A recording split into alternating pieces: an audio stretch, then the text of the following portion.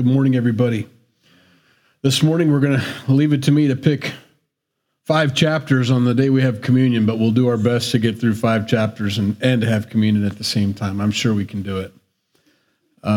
Let's pray and we'll get started. 1 Chronicles chapter 11 is where we'll be, but let's pray. Lord, we thank you for this morning and the opportunity to sit at your feet and sing out to you, to worship you.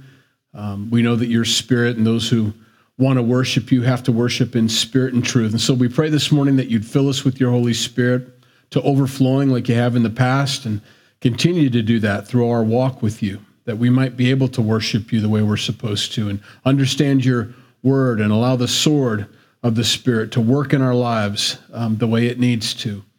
And so we're open and receptive to everything you have for us this morning. We leave our spiritual health in your hands. In Jesus' name, amen.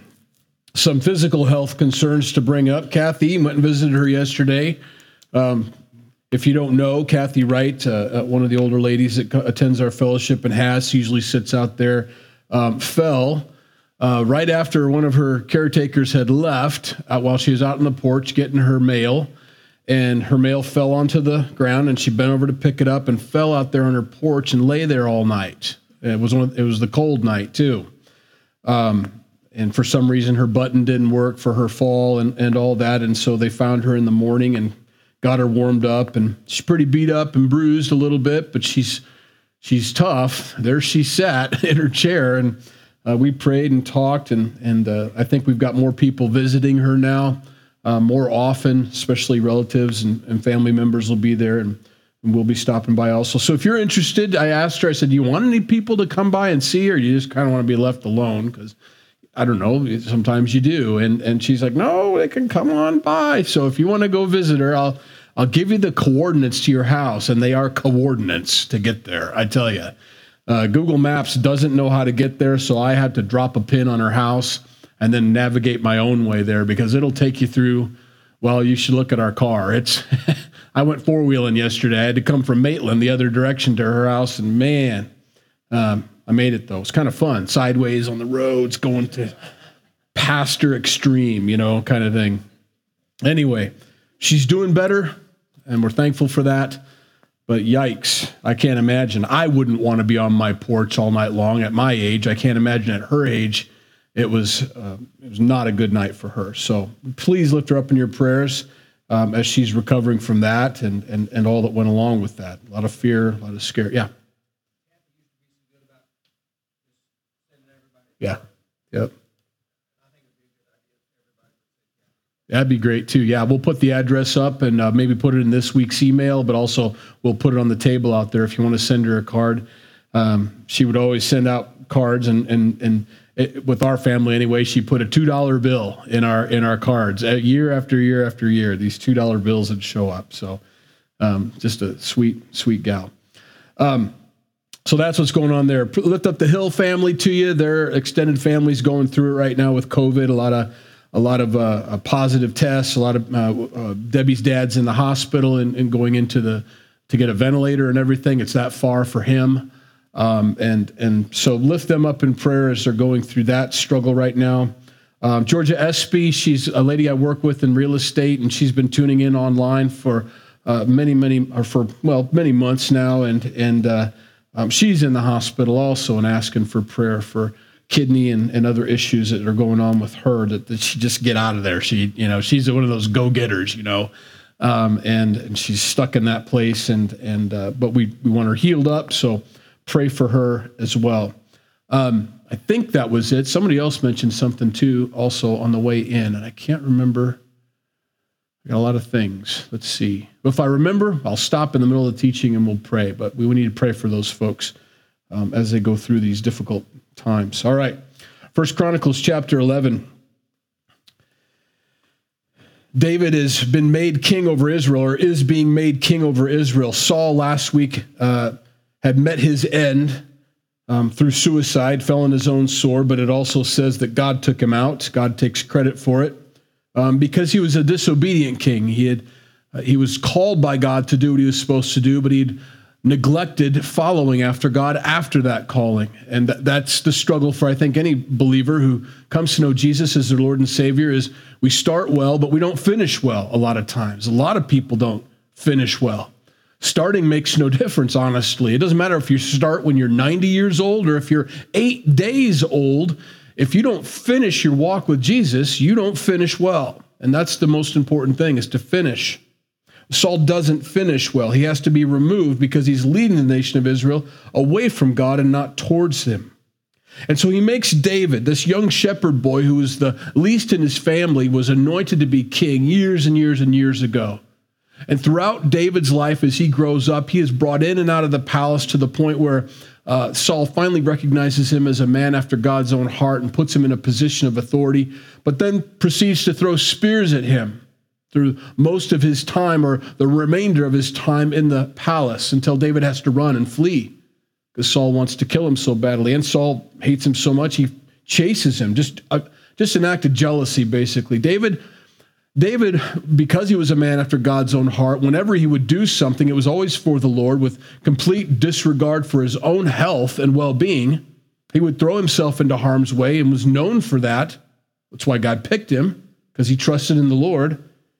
Well, he'd succeed because God was with him. And Saul was jealous of that because God had removed his Holy Spirit from him, because he wasn't being obedient to God. David, when he falls with Bathsheba, we discussed this at the men's retreat this weekend out at Mazingo. David writes that Psalm 51 and says, "Please don't take your Holy Spirit from me." It was one of the most important things on David's mind after the fall, after his sin with Bathsheba and the killing of her husband Uriah and the baby and the whole thing, was, please don't take your Holy Spirit from me. That's the most important thing we could ever pray, is that we would stay close to the Lord and be filled with the Holy Spirit. We can do nothing outside of the Holy Spirit. None of it. You can't be a good husband. You can't be a good father, a good mother, a good wife, a good son, or a good daughter. You can't do anything without the power of the Holy Spirit in your life. That's how we accomplish these things. That's what Paul writes in Romans 7 and 8. 7 is the difficulty. Chapter 7 is the difficulty. Why don't I do the things I want to do for God? And chapter 8 is the solution. It's by his Holy Spirit that I can. And he understood that, and we need to understand that. David is filled with the Spirit of God. Chapter 11, verse 1, then all Israel came together to David at Hebron, saying, indeed, we are your bone and your flesh. Also in time past, even when Saul was king, you were the one who led Israel out and brought them in. And the Lord your God said to you, you shall shepherd my people Israel and be ruler over my people Israel.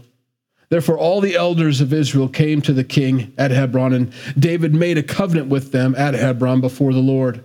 And they anointed David king over Israel according to the word of the Lord by Samuel, the prophecy that was given years and years and years ago, as Samuel poured the anointing oil over David, symbolically showing that he was the anointed one, filled with the Spirit of God to lead the nation of Israel, finally coming to pass. It took a long time for that to happen. It took a long time for the nation of Israel to realize, you've always been the guy, David. You've always been the guy. When God calls David to be the shepherd and ruler, he makes a point to say, I want you to shepherd my people. I want you to rule over my people. They're never David's, but he is the underling shepherd. Of course, there's a chief shepherd. Of course, God is the only true shepherd, but he does bring up and raise up other shepherds, underlings, not hirelings, that's the wrong way to put it, but people that have been given the task to watch out for his sheep, and David is one of those men. Take care of my people. David always remembered that. They're not my people. They're not my citizens. I think that was one of the problems with counting the people when God said he didn't want them to count. Sometimes God would say, count them, but that's because they were his people. God had a problem when other men would count his people. What are you doing counting my sheep? They're mine. I think anybody who has a cattle ranch or any kind of ranching operation, whether that's sheep, goats, cattle, whatever it is, to find a stranger standing in your pasture going, 1, 2, what are you doing? I'm just counting your sheep. Are you going to take them? Are you going to steal them? Are you claiming them for yourself? What is it that you're doing here? And God always protected his people. David, I want you to shepherd my people. I want you to rule over my people. Make sure they're safe, fed, and taken care of. And so he does that. He anoints him. Finally, verse 4, and David and all Israel went to Jerusalem, which is Jebus, the Jebusites. It's where the Jebusites are from. So whether it's Jebus or Jebus or however, it's where the Jebusites lived. It's Jerusalem. But the inhabitants, the Jebusites, said to David, "You shall not come in here." Well, it's not up to you. Nevertheless, David took the stronghold of Zion, that is the city of David. Now David said, "Whoever attacks the Jebusites first shall be chief and captain." So he's establishing his administration. He's got a bunch of guys with him, which we'll read later on, some of these mighty men of valor that are alongside of him, his warriors that are with him. He says, whoever attacks first gets to be chief and captain. Oh, okay. Well, that works both ways. You find out who's the bravest and the most courageous, which then you need to weed out those people to find out who's actually skillful enough to survive it. You know, there's a lot of brave and courageous people that'll jump off a cliff without a parachute. It's just dumb. They're not going to survive it. But this guy who does take that position survives it, and so therefore you've passed both tests. You're brave, you're courageous, but you're also capable. And so he gets to be the leader. So the mighty men. It says this in verse 9, before I move on, this is really important. So David went on and became great, and the Lord of hosts was with him. Any person can only become great if the Lord is with them. That's the key. Without that second part of that phrase, David doesn't become great. It's only by the fact that the Holy Spirit is with David that he becomes great. We can try to become great without the Holy Spirit, without the Lord being with us, but it always ends up in a tragedy. It always ends up with failure. And with David, God wants to remind us that all the way up until this point, he is doing well. He has survived the attack of Saul. He has been anointed to be king. He's having success in Jerusalem because God is with him. Never, ever forget that. And David doesn't forget that it's because of God. Now, the mighty men, we begin to add and begin to name the people that are with David, that have come alongside of him to help him in his task, in his ministry that God's called them to do. And they understand who David is and that he's called by God and he's anointed by God. And they come alongside to do whatever it is that God places on his heart. And they begin to name those guys. And I'm not going to go through all that with you, but some of the chief guys are named here in verses 10 through 16. They go over the story again of how they defended the field and how they, against the Philistines and so on. Chapter 11, verse 17 then goes on, and David said with longing, "Oh, that someone would give me a drink of water from the well of Bethlehem, which is by the gate." And we've read that story already. In 2 Samuel, chapter 23:13, he makes a flippant remark. "Oh, I wish I could get a drink from that well, the well of Bethlehem." He sees it over there. "I wish I could get a drink." It's a stronghold. It's been taken captive. There's no way to get there. Well, he says it a little too loud. And some of his mighty men take it upon themselves to go get David a drink, which is neat. And we like that. I like that idea.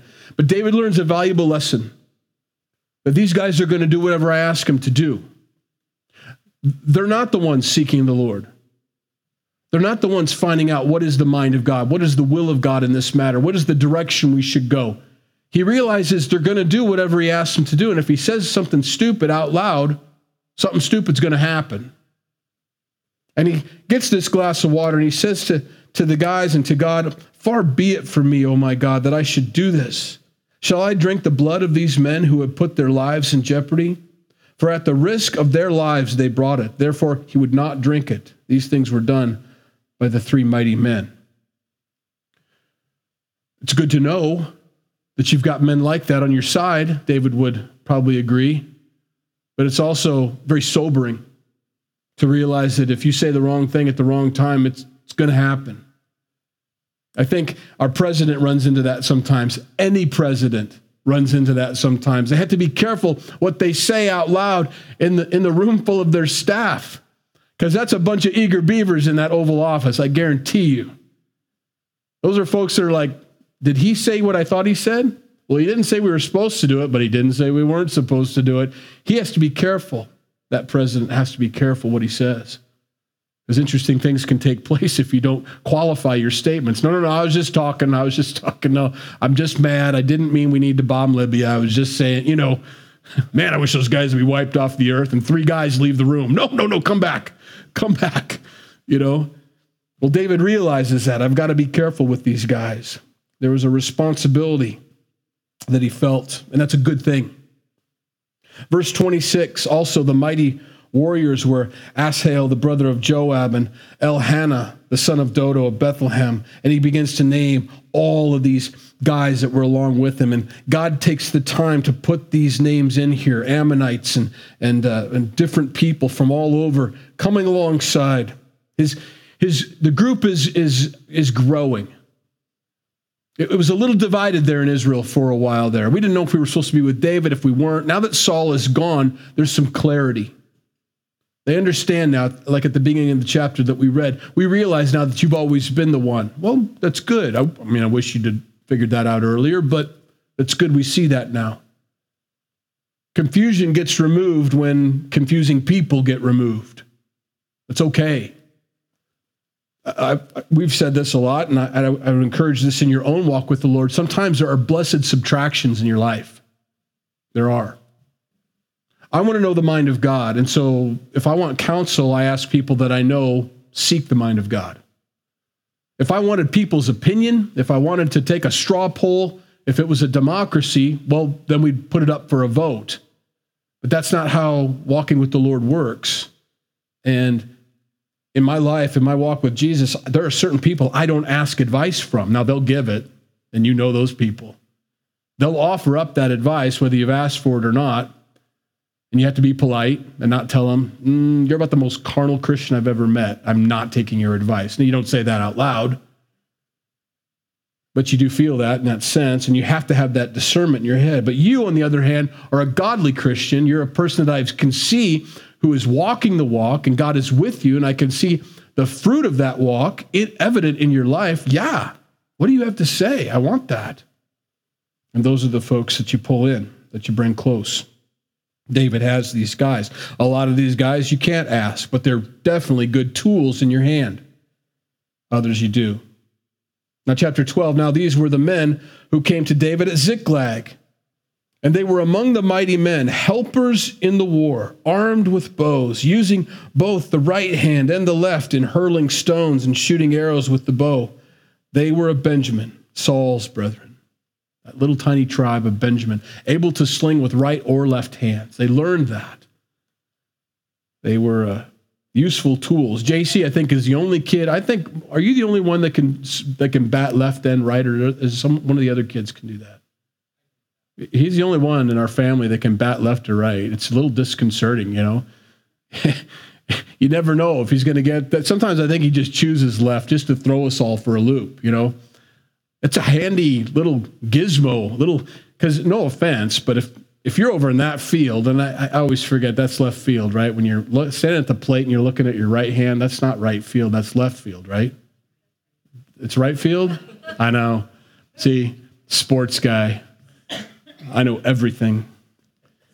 Whoever's in that field usually isn't as great as the guy who's in that field or the gal who's in that field, okay? You can all go home. I don't care if you're here or not. Stupid baseball. I'm just kidding. Don't hurt me. She's a softball pitcher. I don't want to be in that. You're a pitcher, aren't you? I don't even know what you do. What do you do? Anything. Oh, you're one of those people. I can do anything. Anyway, these guys, if they get wounded in war in their right arm, that's no big deal. They'll just start using their left. It's a handy thing. But someone isn't taken out because they're limited in their skill. These guys were very skillful in what they did.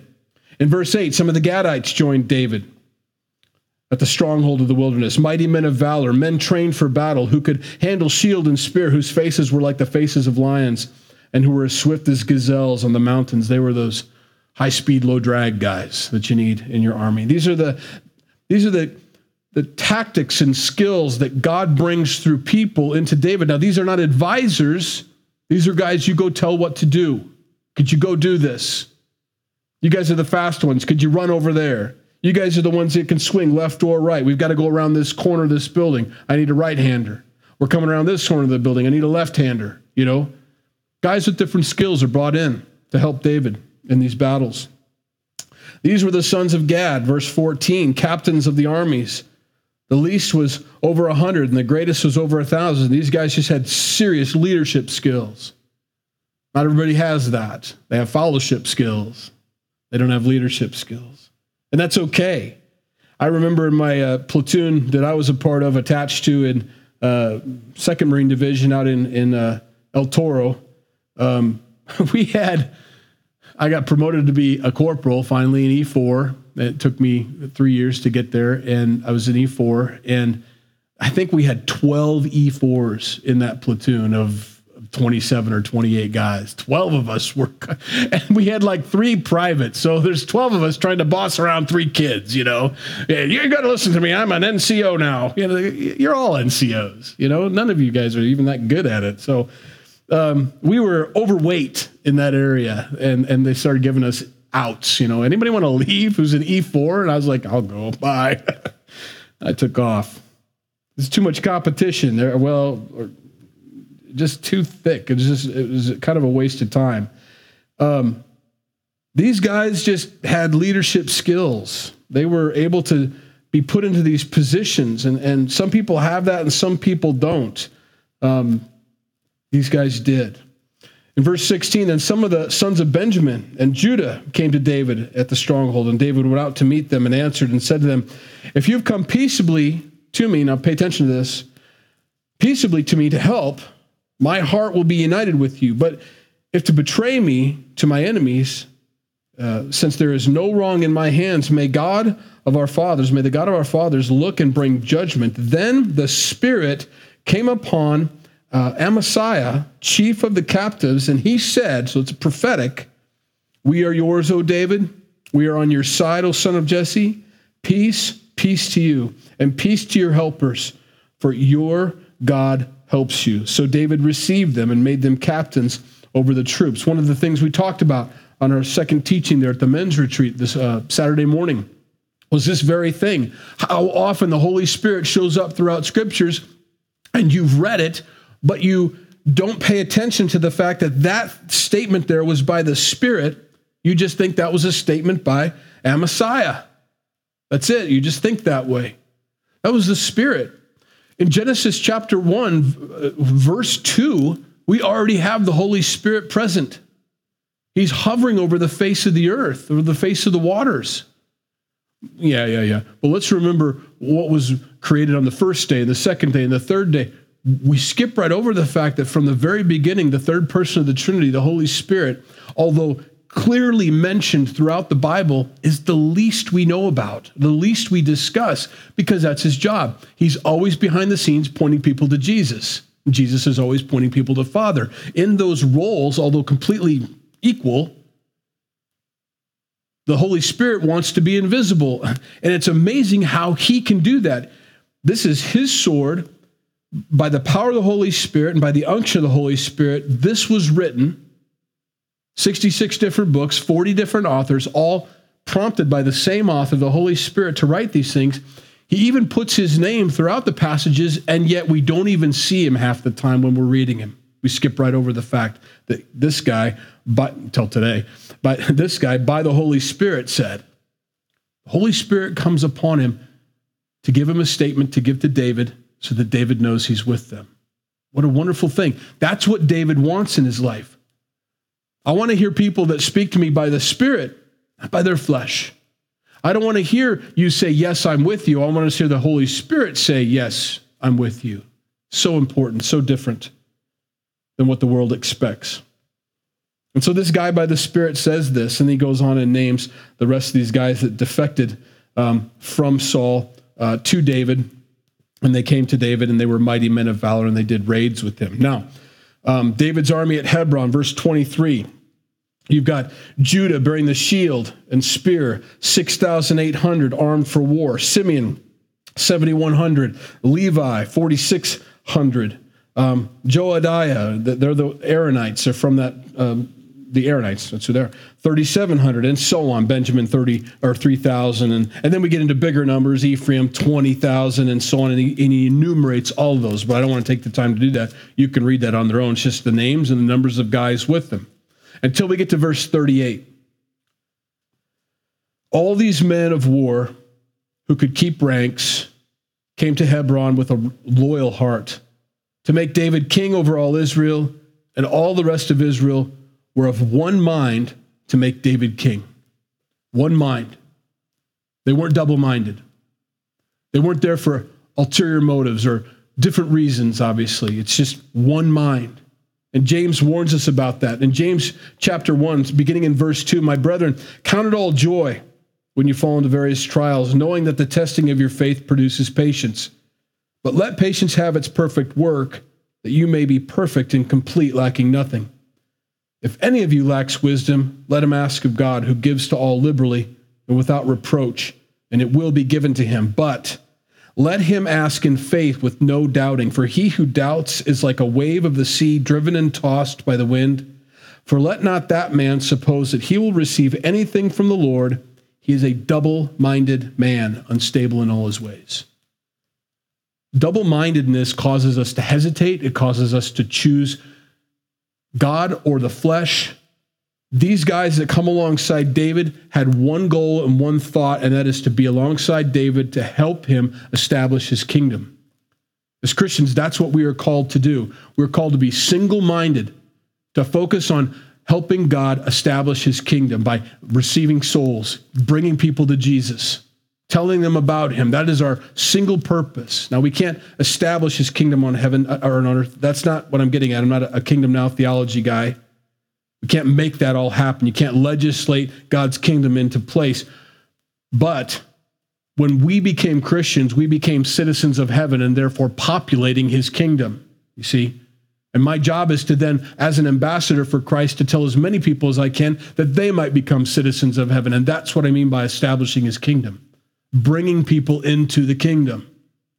Eventually, Jesus will rule and reign and establish his authority on this earth and rule and reign. And we rule and reign with him because we're a part of his kingdom. But I want to be single-minded. When I'm double-minded in this matter, when I've got other things going on in my life, when I haven't mastered that, I'm pretty much worthless with what God wants me to do. I'm sidelined. He would tell the guys that were going to war, look, if you still got a wife and you haven't lain with her yet, go home and lay with your wife. I don't have to put too fine a point on it. If you got a field or something that you haven't plowed yet, or if you got vineyards, if you got different things going on in your life, if you're double-minded, I want you to stay home until that's straightened out. Get it straightened out, though. I want to be single-minded. I want to master my own walk with the Lord. I want to make sure that I understand where I stand and why things are happening in my life the way they're happening. But if I'm confused about what's going on, I'm surprised at the attacks of Satan in my life if I don't understand that Satan is the author of confusion and God is not. If I don't have that right in my head, then I'm not much good in the battle because I'm still over here twiddling my thumbs in the corner trying to figure out why life is going the way it's going. We're in a war. We're in a battle. And we're going to be attacked. And these guys understand that. We understand that we're joining you, David. We understand that there are enemies of you, David. We understand that the kingdom is going to have some difficulties, but we stand. And we're prepared to do what we're called to do. Just let us know. And they were there with David 3 days, eating and drinking with their brethren, and what the brethren had prepared for them. And it describes this supply chain. Moreover, those who were near to them from as far away as Issachar to Zebulun and Naphtali were bringing food on donkeys and camels, on mules, on oxen, provisions of flour and cakes of figs and cakes of raisins, wine and oil and oxen and sheep abundantly, for there was joy in Israel. I mean, the whole nation is of one mind, not just the warriors, even the supply chain was. Bring it. There's this train of donkeys bringing all the food for these guys to get them all, bulked up, got to carb up before the battle, For 3 days they did that. Chapter 13. I'm doing okay. 3 chapters in 10 minutes. I can do that, right? And David consulted with the captains of thousands and hundreds and with every leader, Sounds like a good thing, right? It's not. It's not. He consulted with the captains of thousands and the hundreds and with every leader. And David said to all the assembly of Israel, this is straw poll, this is democracy. If it seems good to you, let me pause there. Who should it seem good to? It should seem good to God. Folks, if we are, as Christians, focused on what seems good to people, and we're asking them their opinion, we're going to find ourselves in some very serious trouble. In my life, I need to find out what is God's mind on this. What is his opinion? What seems good to him? Because it's often not what seems good to the world or to the rest of the folks around me. He consulted with the captains and the thousands and the hundreds and with every leader. David said to the assembly of Israel, if it seems good to you, and if it is of the Lord our God, which is secondary, let us send out to our brethren everywhere who are left in all the land of Israel, and with them to the priests and Levites who are in their cities and their common lands, that they may gather together to us, and let us bring the ark of our God back to us. We have not inquired at it since the days of Saul. Then all the assembly said that they would do so, for the thing was right in the eyes of all the people. The worldly opinion was, yeah, why not?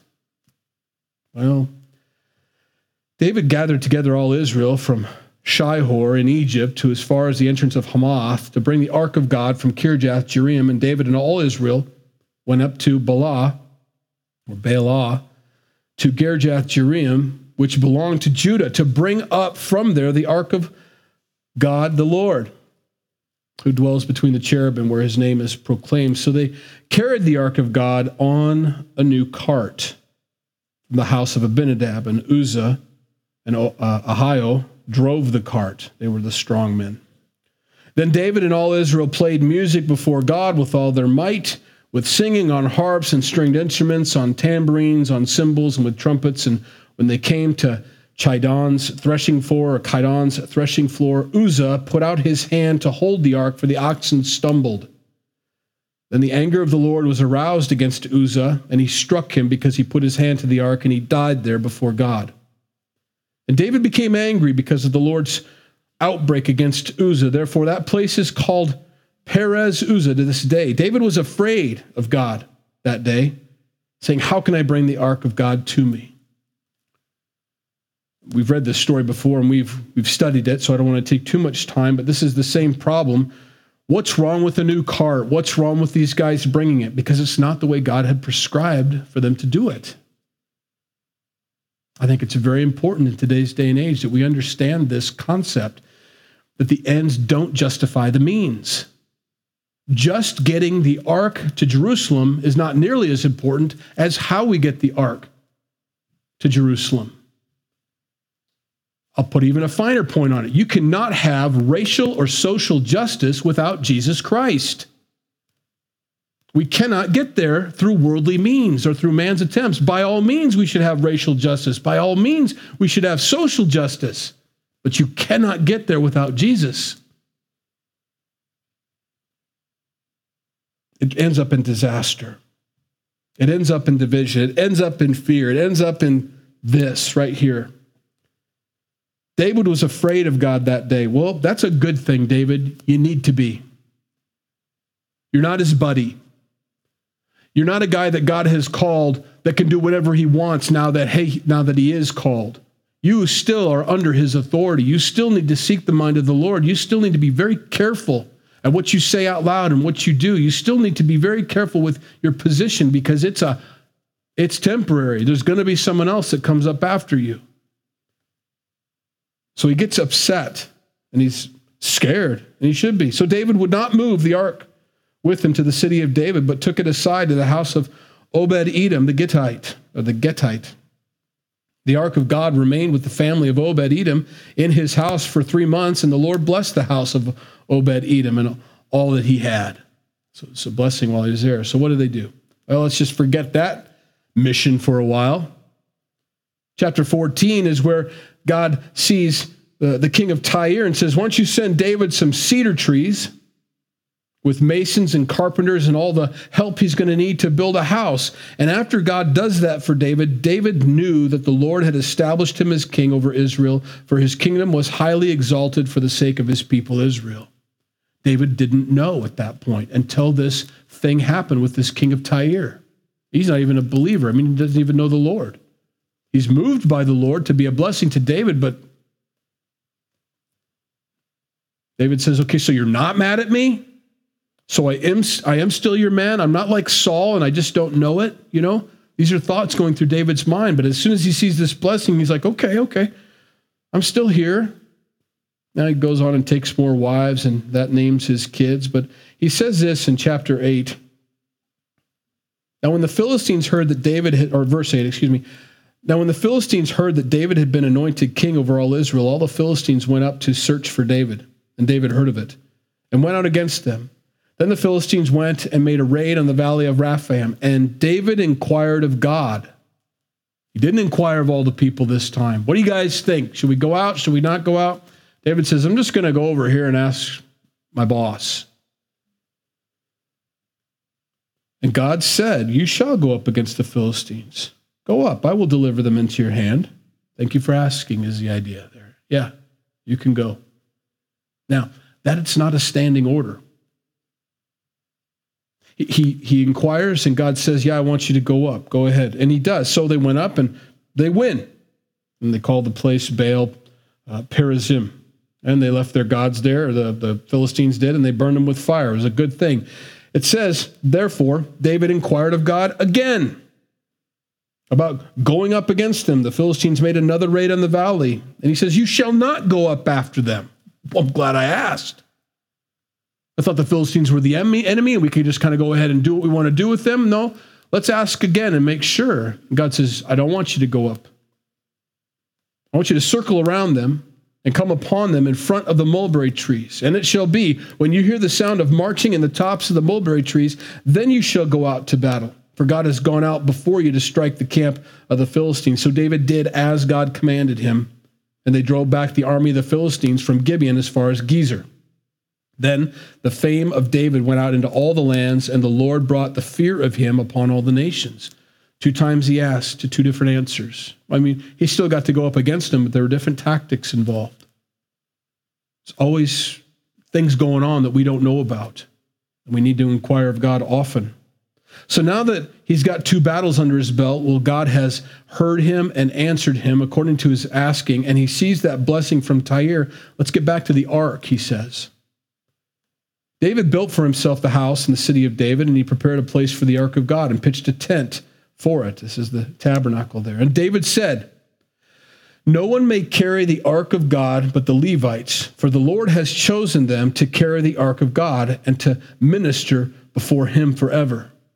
There you go, buddy. I say that respectfully. He's much better man than me. Good job, David. That's exactly right. And as someone who reads this and as someone who watches other people's lives, it's like, yes. You can't go wrong with that thought. Do it exactly like God said. You will never go wrong by obeying God's word. You will go wrong when you think you're above God's word, or you think you can bypass God's word, or get the blessing that God promises without the requirements for that blessing. Never happens. You've got to be there. We got to let the guys carry it. You mean get closer to the thing that killed the last guy that touched it? I mean, think about it. It's on a cart. It's clear over there, and the guy reaches out and touches it. Now you want us to put it on our shoulders? Yeah, because that's the way God said so. And so he gathered all Israel together at Jerusalem to bring up the ark, and they get the names of the guys, and there's chief musicians, and everybody's playing their instruments, and they're doing their thing. He says, you are the heads of your fathers, verse 12, houses of the Levites, sanctify yourselves, you and your brethren, that you may bring up the ark of the Lord God of Israel to the place I have prepared for it. For because you did not do it the first time, the Lord our God broke out against us, because we did not consult him about the proper order. That's just God's word bringing it home right there. David learned his lesson. We have Proverbs. Let me read 3 of them to you. about asking for counsel. So you understand where David was coming for at the beginning. Proverbs 1:5, a wise man will hear and increase learning. A wise man of understanding will attain wise counsel. Good. Proverbs 20:18, and there are many more. I just picked 3. Plans are established by counsel. By wise counsel, wage war. Proverbs 24:6, for by wise counsel you will wage your own war, and in a multitude of counselors there is safety. That's all true. The key here is wise counsel. The key here isn't just a multitude of counselors, but a multitude of counselors who have the mind of God. You don't ask a group of people what their opinion is on the matter. You're going to get many opinions anyway. You want the opinion of those who follow the Lord. And if God has already established his opinion on the matter, there's no reason to ask anybody else. My wise counsel is the Lord. He's our counselor. Literally says that in Isaiah 9:6. Wonderful God, everlasting Father. He's our counselor. He's our physician, and so on. God is our counselor. Let God be your counselor. What does God want me to do? What does his word say? And God's counsel by the Spirit will never contradict God's word, ever. They'll always jive together. They'll always mesh together. He never goes outside of his word. He's magnified his word above his name. And so when the Holy Spirit tells you to do something that's contrary to Scripture, I can say with assurity, you have not heard from the Holy Spirit. He always jives with God's word. Wise counsel. David figures it out. Good for him. So the priests and the Levites sanctified themselves to bring up the ark of God of Israel. And the children of the Levites bore the ark of God on their shoulders by its poles, as Moses had commanded according to the word of the Lord. It was not a mystery as to how to do this. They just wanted to do it differently. They didn't think it mattered. Well, it did. So David spoke to the leaders of the Levites, and they got their instruments and their stringed instruments and their harps and their cymbals and their singing, and they did it with joy. It's a beautiful thing. Now, more names. Who did what? Who sang what? You can read that on your own. I don't want to take the time to do that. I want to conclude here with verse 27 as they're bringing this up. David was clothed with a robe of fine linen, as were all the Levites who bore the ark, the singers, and Shenaniah, the music master, with the singers. David also wore a linen ephod. Thus, all Israel brought up the ark of the covenant of the Lord with shouting and with the sound of the horn, with trumpets and cymbals, making music with stringed instruments and harps. And it happened, as the ark of the covenant of the Lord came into the city of David, that Michal, Saul's daughter, looked through the window and saw King David whirling and playing music, and she despised him in her heart. We've read that before, and we've studied that before, and we've got lots of things to say about this woman, Michal. She's not alone. The evidence can be right in front of people. The ark made it to Jerusalem. The way it's happening right now, the way Michal is witnessing it take place, the things are happening. There is joy in all the land. They're walking in. The ark has finally made it here. No one died on the way there. And yet when she sees it, she does not see the fruit. She doesn't see the results. In her heart, she despises him. Oh, God. I mean, was it really worth all that? Spiritual things just don't mean a lot to some people. She's supposed to know this stuff. She's supposed to see this and say, wow, in humility, I'm wrong. I thought a linen ephod would be done. I think he should wear his. I told him, bring your crown, bring your robes. I mean, lead him in here. And he's not doing any of that, but I can see why. He's abased before the Lord. That's how it should have gone for a wife who's spiritually minded. But for her, and guys, for the rest of the people looking at your life from the outside of Christ, even though the results are obvious and there's beauty for ashes and God has restored what the locust has eaten in your life and you're walking with joy and confidence and assurance of your salvation, they'll still look at you like you're a fool. And their life is an absolute disaster. But you're the fool. You can't beat that. There's nothing you can do for that. And I want to encourage you in that. You will have your critics. You will have your armchair quarterbacks, spiritually speaking. And although they're sitting there and not doing anything for the Lord, they will tell you what you are doing for the Lord is worthless. And you've got to put them where they belong, back in their chair. And you need to do what God's called you to do. Stay strong. Follow the Lord. Inquire of him and do what he leads you to do. Be filled with the Spirit. Because a lot of other people are watching. More people are watching you do well with the Lord than are those being your critics. We're going to have communion now. We did it. That's not bad.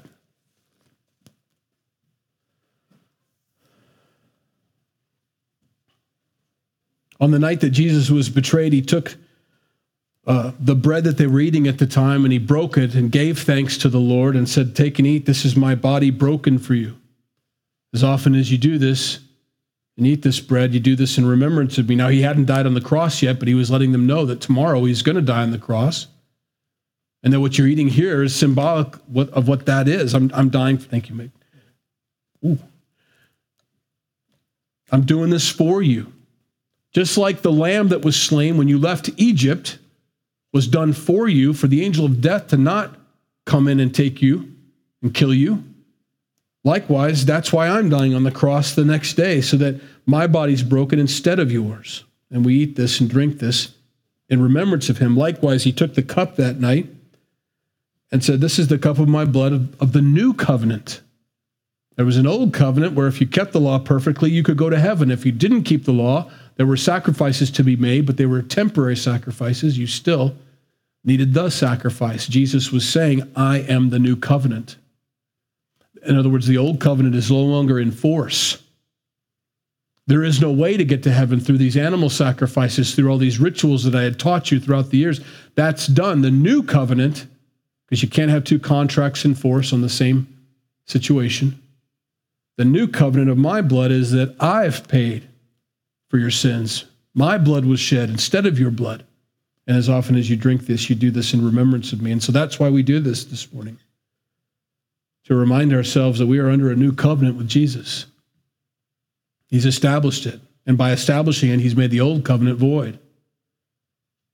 And so here we are with this piece of bread and this cup, which is all we need to remind ourselves of what was done 2,000 years ago for our sakes. And we're thankful for that this morning. God, as we hold this bread and this cup in our hands, it's being passed to us even now. We want to thank you for this reminder that you've given us. The 2,000 plus years ago, you took the penalty. You were the lamb that took away the sin of the world, that you're the only sacrifice that ever mattered. And you were perfect and accepted by God, and we know this because you rose from the dead. Death couldn't hold you, and death can only hold those who are sinners, and you weren't. You were perfect. And therefore, death couldn't hold you. You were raised from the dead, seated at the right hand of the Father. And you tell us that you're going to prepare a place for us, and that where you are, we're going to be also, and that you're coming back to get us and to take us there. And we believe all of that. We thank you for it, Lord. We're reminded of that this morning.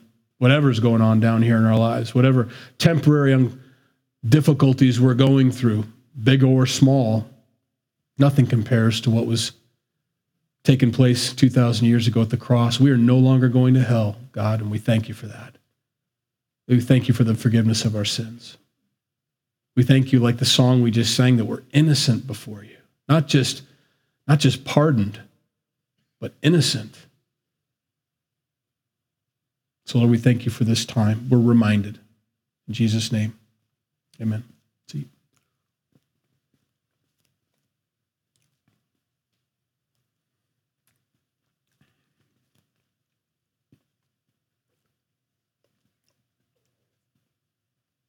Lord, as we go out this week, we've got another Bible study under our belts. We've been encouraged.